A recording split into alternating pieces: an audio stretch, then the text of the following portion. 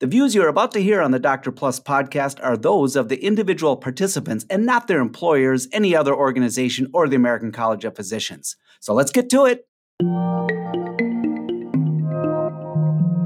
Welcome to Dr. Plus, the podcast where we explore the hobbies, activities, and adventures outside of medicine that make our friends and colleagues truly amazing. I'm Saganish, an academic internal medicine and public health doctor practicing in St. Paul. And I'm David, an internal medicine doctor practicing hospital and clinical medicine in downtown Minneapolis. We recognize our colleagues for their clinical work, research, or incredible academic achievements, but we often don't get to hear about the other sides of their lives, their pluses. Here on this podcast, we get to spend a few minutes getting to know each other in a new way.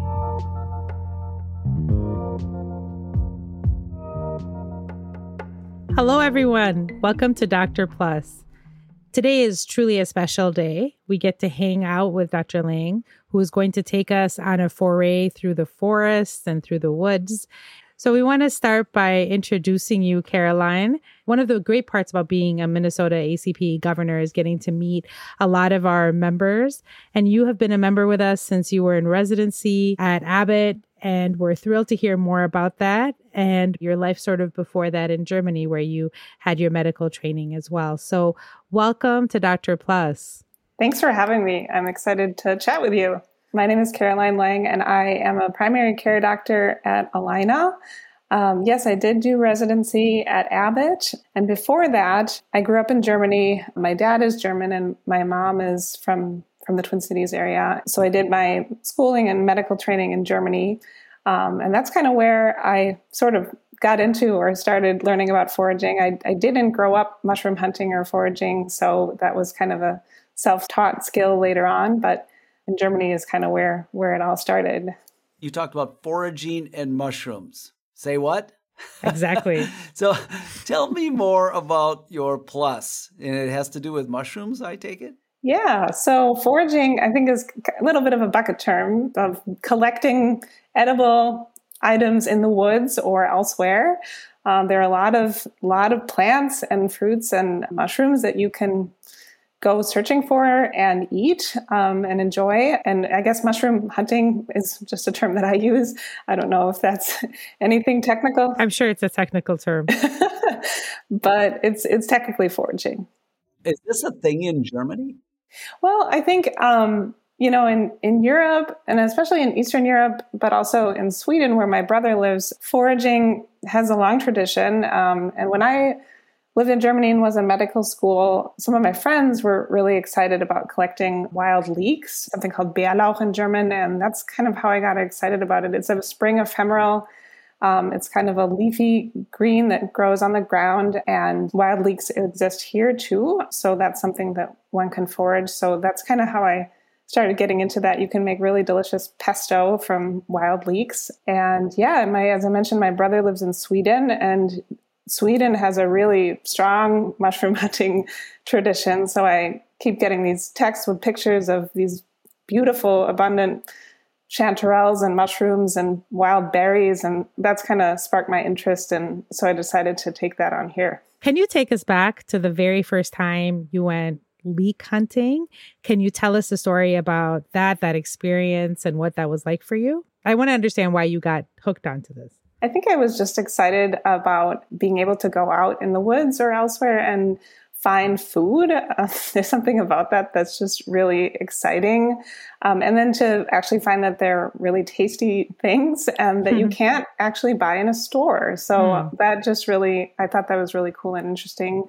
I went to medical school in a city called Göttingen, and there was this little spot where probably I wasn't really allowed to be foraging. It was part of the botanical gardens kind of on the side, and there was just like this blanket of wild leeks, and you can collect the leaves, but you can also dig up the whole plant. But for pesto, you only really need the leaves, and that's a more sustainable way of collecting them. So, and it's a really fun time because in the spring, everything comes to life, and then you have these beautiful edible spring ephemerals that you can hunt for. So that's super exciting.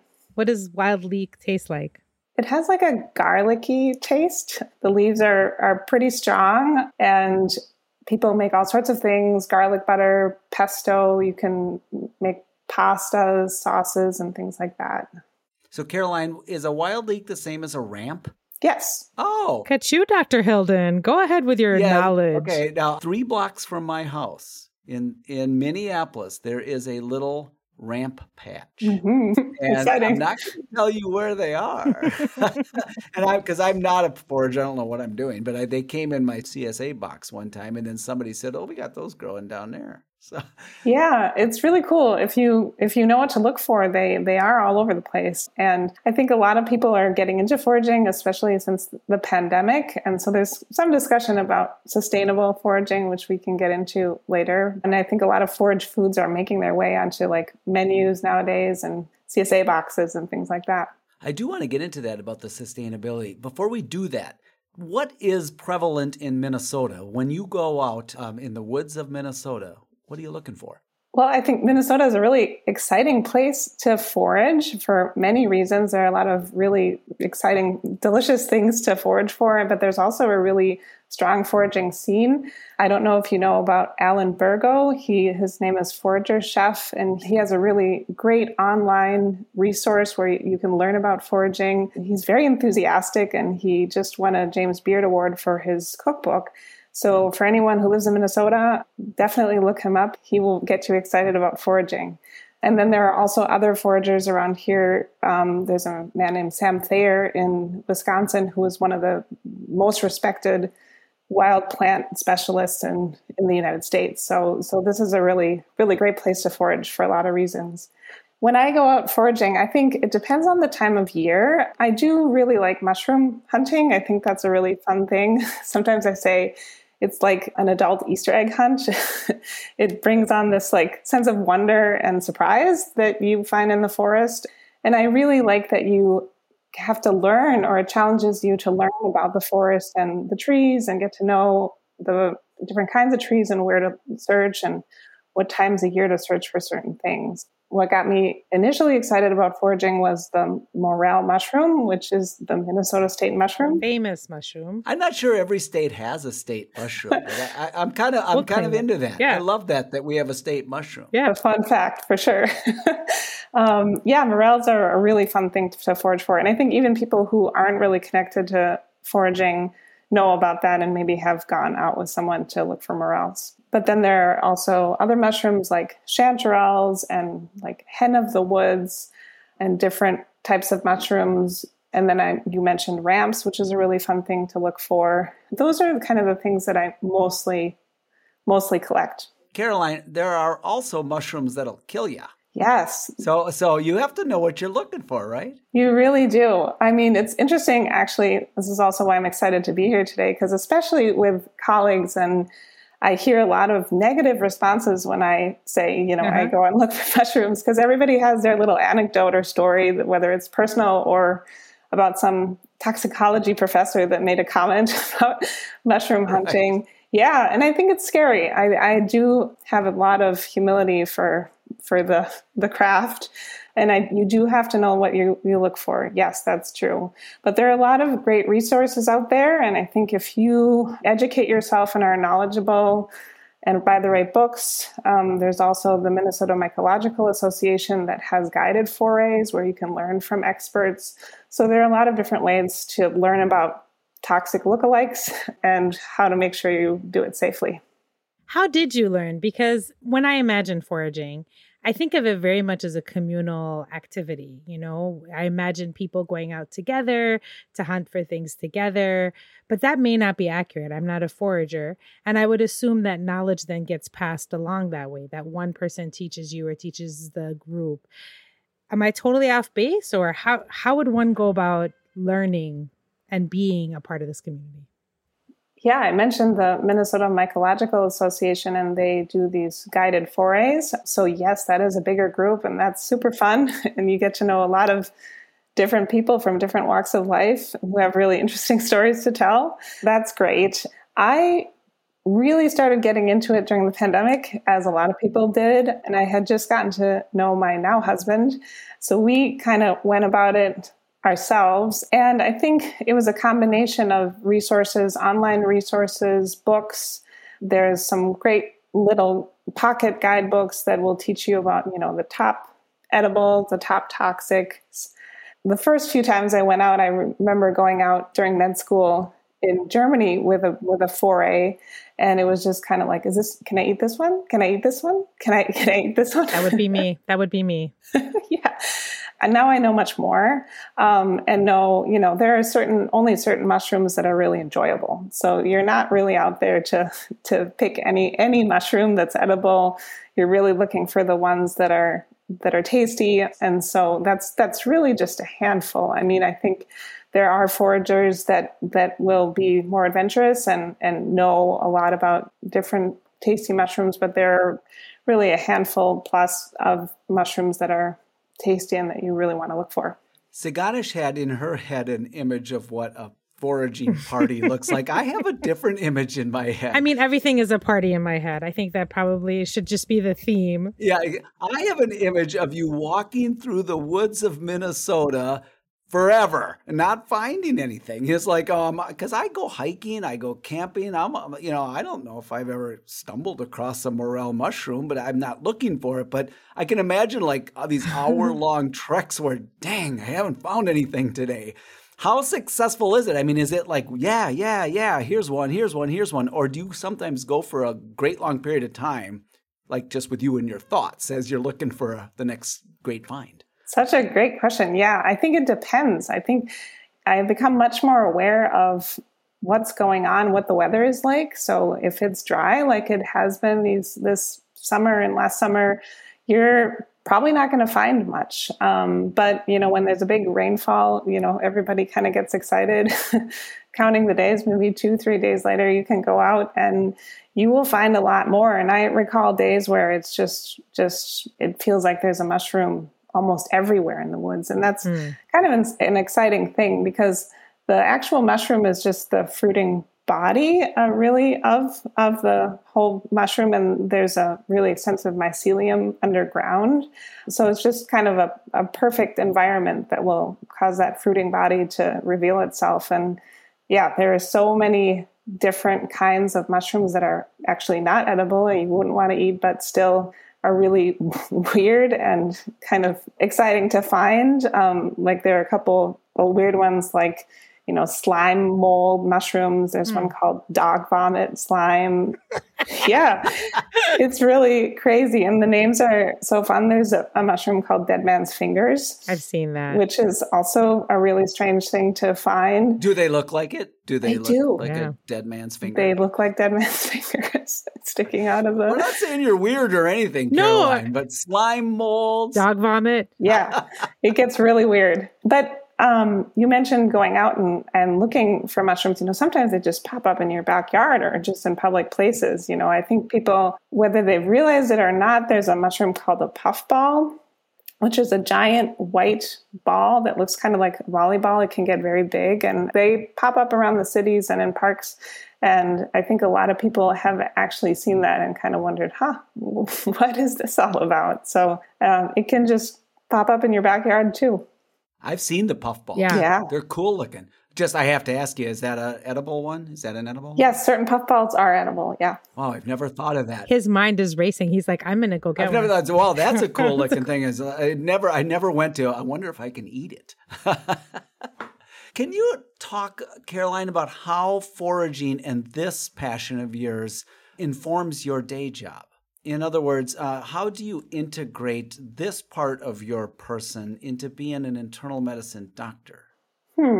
I think it, as a person, which is part of me as a doctor, I think it's made me feel more connected to the environment and to nature. And so, when I talk to people in my primary care job about healthy living, going out and being in nature is something that I definitely encourage. And I think the mushroom foraging, although I don't really encourage that necessarily, but for me, it has really opened up a lot of new worlds about exploring nature and being connected to nature. And, like I mentioned, being more attuned to the seasons and spring ephemerals and the fall and rain and different kinds of trees and just being much more aware of your surroundings. I think that's just made me more whole as a person, to be honest. I think that more than finding an edible mushroom makes me excited about foraging. I love that. I would love to talk a little bit more about that and this idea of reconnecting to the things that give us life. There was a book, I don't know if you've read it, by Jonah Harris called Lost Connections. And he talks about him and like millions of other people have written about how we were so disconnected from ourselves and from the natural world, and how that disconnection leads to so many of the issues that we see in life. For example, it can increase depression, and it can increase anxiety, and it increase just our own discomfort with being in our bodies. And I want to see like being in nature can help with those things. I'd love to get your thoughts on that. And this idea of us human beings are nature rather than human beings are a part of nature. We actually are nature rather than being the separate entity that gets to enjoy nature, No, I think you're spot on with that. I think feeling more connected with your surroundings and with nature is a really important part of this. I think the exciting part about knowing about edible mushrooms and edible foods in the forest is that it does connect us, and that it does apply to us, and just that I think has created a connection and kind of created my interest in foraging initially, but then opened up this whole new world of gaining knowledge about the forest and about your surroundings. And I think you mentioned a book that you read, and I was actually thinking about a book that I read that I think a lot of people might know. It's called Braiding Sweetgrass. Mm-hmm. Yep. That is a lot about how we're connected to nature and how what we do affects nature, and how we can kind of live together and also do positive things for nature, which I have been thinking a lot more about, because I think foraging has really kind of taken off, especially in the pandemic, as a hobby that a lot of people are interested in. And it's so much so that the Minnesota DNR actually has proposed a bag limit for mushroom hunters, which I thought was kind of interesting. And a lot of voices in the foraging community really oppose that, because there's this idea or a thought that the more people that are excited and more connected to nature, the better informed people are, and the more advocates we have for a healthy environment and for sustainability and for preserving our parks and having better ways to connect with nature. I think it's been known for years, this term forest bathing. You ever heard that term? I think the Japanese started that term. What's that? Well, it's sort of what we're talking about. What Karoline's saying is just that mindfully being part or being immersed in the natural world. And it doesn't have to be a state park or a state forest or something way, way, way out there, but just being among growing, living things, and the rocks and the landscape and all that, and just being out there was, I believe, a Japanese term that would translate it loosely into forest bathing, and it showed some benefits. I don't know if that panned out, but it really resonates with me, what you're saying. Yeah, 100%. Yes. I actually have done forest bathing once before, and I thought that was a really cool thing. And okay, you got to say more about that. I know. What is that? Yeah, it was a guided walk. It's about awareness. It's about being aware of your surroundings and really looking at, what is around you and taking in the trees and the sounds and so forth. And I think that's a really cool exercise. And when I did that, that was right in the middle of the pandemic, and I felt so much better after doing that. So I think, just the act of being in the forest and being more aware of your surroundings is healing in a way. But I think the exciting thing about foraging is that you have this focus on, learning. And that's something that I get excited about, is all these things that I don't know that are right at my back door. And they've been here all along. And I've walked around thinking, oh, those are trees, or those are birds, or those are rocks. But once you really look, this whole new world opens up, that there are so many different kinds of mushrooms, there are so many different kinds of trees, and what kinds of trees are endangered maybe, or why, or certain diseases. So it's just opened up a lot of new knowledge for me. we've spent so much of our life and our career like really doing medical and we can nerd out on all of the biochemistry and the molecular work that our job has done. But for many of us, it was this one track, and I never had a lot of opportunities to explore these things until I was done with training and I was in my practice. And then all of a sudden this whole other, you could kind of turn your head a little bit now and see more of what's around you. Yeah, I can relate to that. I have a daughter who has used the phrase, when did birding sneak up on you? In other words, as you get a little bit older in life. Are you birding, David Hilden? No, I'm not birding, but she says every time that we go to visit her, she lives in Los Angeles, and we go up to the hills of Los Angeles, and my wife and I like point out a plant or a bird, and we'll go, look at that cool bird. And she said literally, when does birding sneak up on you? Because I've never considered that bird. But the reason I bring that up is that, Ganesh, you said, we're so singularly focused to become doctors, and we've got our heads in textbooks and looking at all the online resources, and we're passing tests, and maybe we forget to look at the bird. And maybe that could be something we refocus on maybe during medical training so that we all don't come out of it failing to see birds and mushrooms in our surroundings. I think refocusing is a great topic. I think a lot about the work at the U around planetary health, and part of what you were saying earlier about conservation and sustainability is it's a lot with anything else. We can talk about planetary health and how important it is for us to be engaged in it and try to live a more sustainable life. But it's very different than if you have a forest in mind or you've experienced this incredible, river that you swam in or this ocean that you were at and you have a visceral embodied experience of it. Then it stops becoming theoretical, sort of like with anything that we do in medicine. I learned about pancreatitis in a book, but I remember pancreatitis because I took care of a patient with pancreatitis. I wonder if that's sort of what you're saying too, Karoline, is that like those experiences really connect us then to the importance of the other work? Yeah, that's so true what you said. And I think knowing your backyard, knowing what's here in Minnesota and all the incredible parks that are here and Superior National Forest, the North Shore. And the fun thing about mushroom hunting is that, as I mentioned, you can do it almost anywhere. Mm-hmm. And as I mentioned, it can be in your backyard even. So it affects you. Yeah. And it opens up your eyes to what's going on out there. And that's your home. Yeah. Yeah. One place it probably shouldn't be is the only place I forage, and that's at the grocery store.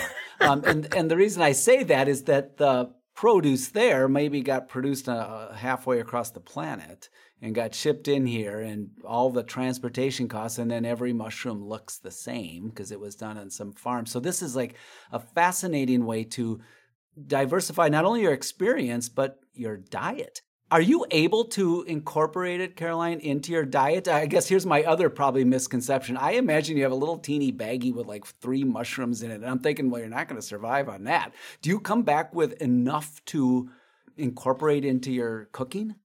Yeah, I've had foraging experiences where I've come back with enough to eat for a few days, especially, so chanterelles are a really cool mushroom that you can buy in a grocery store occasionally. It's specialty mushroom, but that's a mushroom that you can forage for here in Minnesota. And sometimes you can be in the forest and there's kind of a sea of gold, as people say, and there's like little gold mushrooms popping up everywhere. And it's like an adult Easter egg hunt. And yeah, you can have several bags full if you're there at the right time. But to your question, if that's part of my diet, I would say definitely not. I think there are too few of them that I really feel comfortable and feel like it's safe. Mm-hmm. And I think also the last 2 years have been really dry. So it's far and few in between that I gather a mushroom that I eat, but then it's special and exciting. So it's just a bonus if you can make it into your evening meal. I do consider it a bonus. I think there are so many parts of mushroom foraging that are exciting and get me out there that have actually nothing to do with eating the bounty. And I think the exploration part of it in the forest is what I really enjoy. I love all of that. Is there anything else that we haven't asked you about that you want to share with us? Well, I did have a little bit on mushroom poisonings because I think people... Can we talk about that? So I just got back from Australia, and the big news there has been this family that suffered mushroom poisoning. 3 of the 4 people that ate the poison mushrooms have died. And it's becoming a really big scandal there because of like nefarious play that people are thinking about with that. And so it's funny that we're talking to you now when this is in the news. So yeah, let's see. Talk about that. What do you want to talk about with mushroom poisoning? Yeah, it's such an important topic to know about. It's interesting because I feel like there's actually not that much data and a lot of anecdotes. Mm-hmm. And a lot of people have anecdotes about it. It's estimated probably like maybe 3% of mushrooms are actually toxic. And the good news there is that the vast majority of those, or the majority of those, cause gastrointestinal illness that is usually self-limited. So when we think about death, toxic poisoning, that's rare. But there are a couple common offenders and important ones to know about. And I think those are mushrooms that are also can pop up in your backyard. And that's the Amanitas mushroom. So it's interesting also, there's the North American Mycological Society has really great resources on toxic mushrooms. And when I've been curious about this topic, I've been, on their website, and they have great pictures and descriptions about the toxidromes that happen. And they also have a database, or I wouldn't call it a database, but a inventory of toxic mushroom poisonings, and they get called a lot. They're not involved in all toxic mushrooms poisonings, but they get called a lot for poisonings. So they document those. And interestingly, I found when I was kind of looking into how does this happen, who does this happen to, a lot of deaths occur actually in dogs, because dogs can go out and eat a random mushroom. And then there are also children that can be affected, which is of course scary. And I think that's why people actually should know about this. And if they see a mushroom in their backyard, actually be aware that that's something that could affect their families.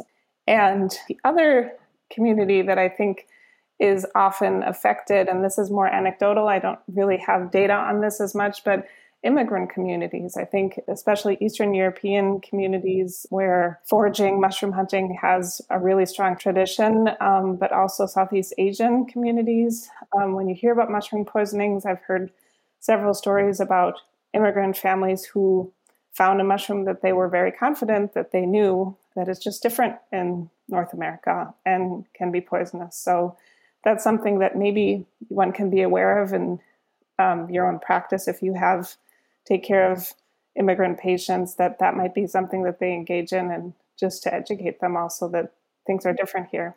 I can't help but do a little PSA because the Minnesota Poison Control System is just a couple floors below me. It's based in my hospital. And no matter where you are in the country, it doesn't matter, the number is the same. And you can call if you're just not sure, even if you have a little gastrointestinal stuff, if you think you maybe got a hold of something, you just want some advice, they're really skilled at that too. So that number is the same anywhere, 1-800-222-1222. You can call that anywhere from any cell phone, anywhere in the country, and it'll automatically connect you to your local poison control center if you're concerned. Because I agree with you, Karoline, it's a small percentage of them. And most of them aren't fatal. We hear about the Angel of Doom mushroom or whatever that thing is called, but most of them do cause some GI upset, and you can get really good help. And I hope it doesn't discourage people who are interested in going into it from doing so. You just do so safely. Okay, can we spend 2 more minutes just talking about mushrooms as medicine? Because this is also a really big thing that's coming up. I don't know if you know anything about that, or if this is something you've read about or have experience with, but there's a lot of interest in using psychedelic mushrooms for treatment in the mental health sphere. And Michael Pollan just did that big series on that, wrote the book, and then did the series on that. So do you have anything to say about that? I'm interested in that part, but I was going to mention just like the exact same topics that you just mentioned about Michael Pollan and psilocybin, and that's a really interesting topic medically that is being explored more, thankfully, now that legislation has changed and there's more awareness about it. I personally have no experience with that. I know that there are other foragers that are more excited about that. They do exist, psychedelic mushrooms, also here in our forest. Here in Minnesota. So, yeah. I'm not that versed in that part of it, but if you're interested, I think you could explore more in Minnesota for sure. I'm a little cautious there. I think the psilocybin part of it is interesting, but I think also we in primary care deal with patients who take so many supplements. And I think a lot of like mushroom supplements have popped up, and I've had on occasion some that have actually caused problems. So I caution people about that. So Karoline, if someone's interested in foraging, how would they get into it? Well, the way I got into it was actually initially by joining a Facebook group, which I think is just like an interesting, fun thing because it just makes you more aware of what's out there. And then all of a sudden, during morel season, it's morel season because your feed is full of morels. So that's a way to kind of get excited about it and also see what people are looking for and when.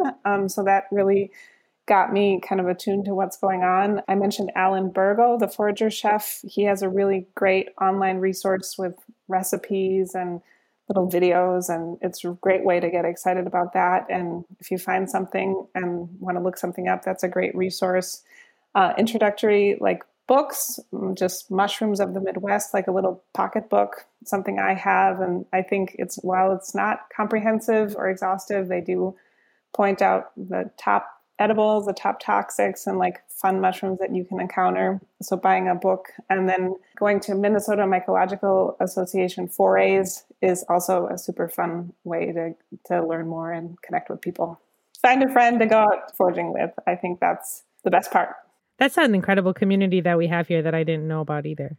I've been surprised. I think, these forays, there are a lot of people that go and there's a lot of knowledge and excitement. So it's fun to be part of that. We've been talking to Karoline Lange about foraging and her expertise and her passion for getting out in nature. And we've learned about mushrooms. We've learned about wild leeks. Karoline, thank you so much for being on our podcast today. Thank you for having me. It was super fun to chat with you. You are one more example of the wonderful internal medicine community in the state of Minnesota who has a plus. Thank you for sharing your plus with us. Thank you. Thank you for joining us for this episode of Dr. Plus. Dr. Plus is sponsored by generous funding from the American College of Physicians and is produced by Julie Sensulo.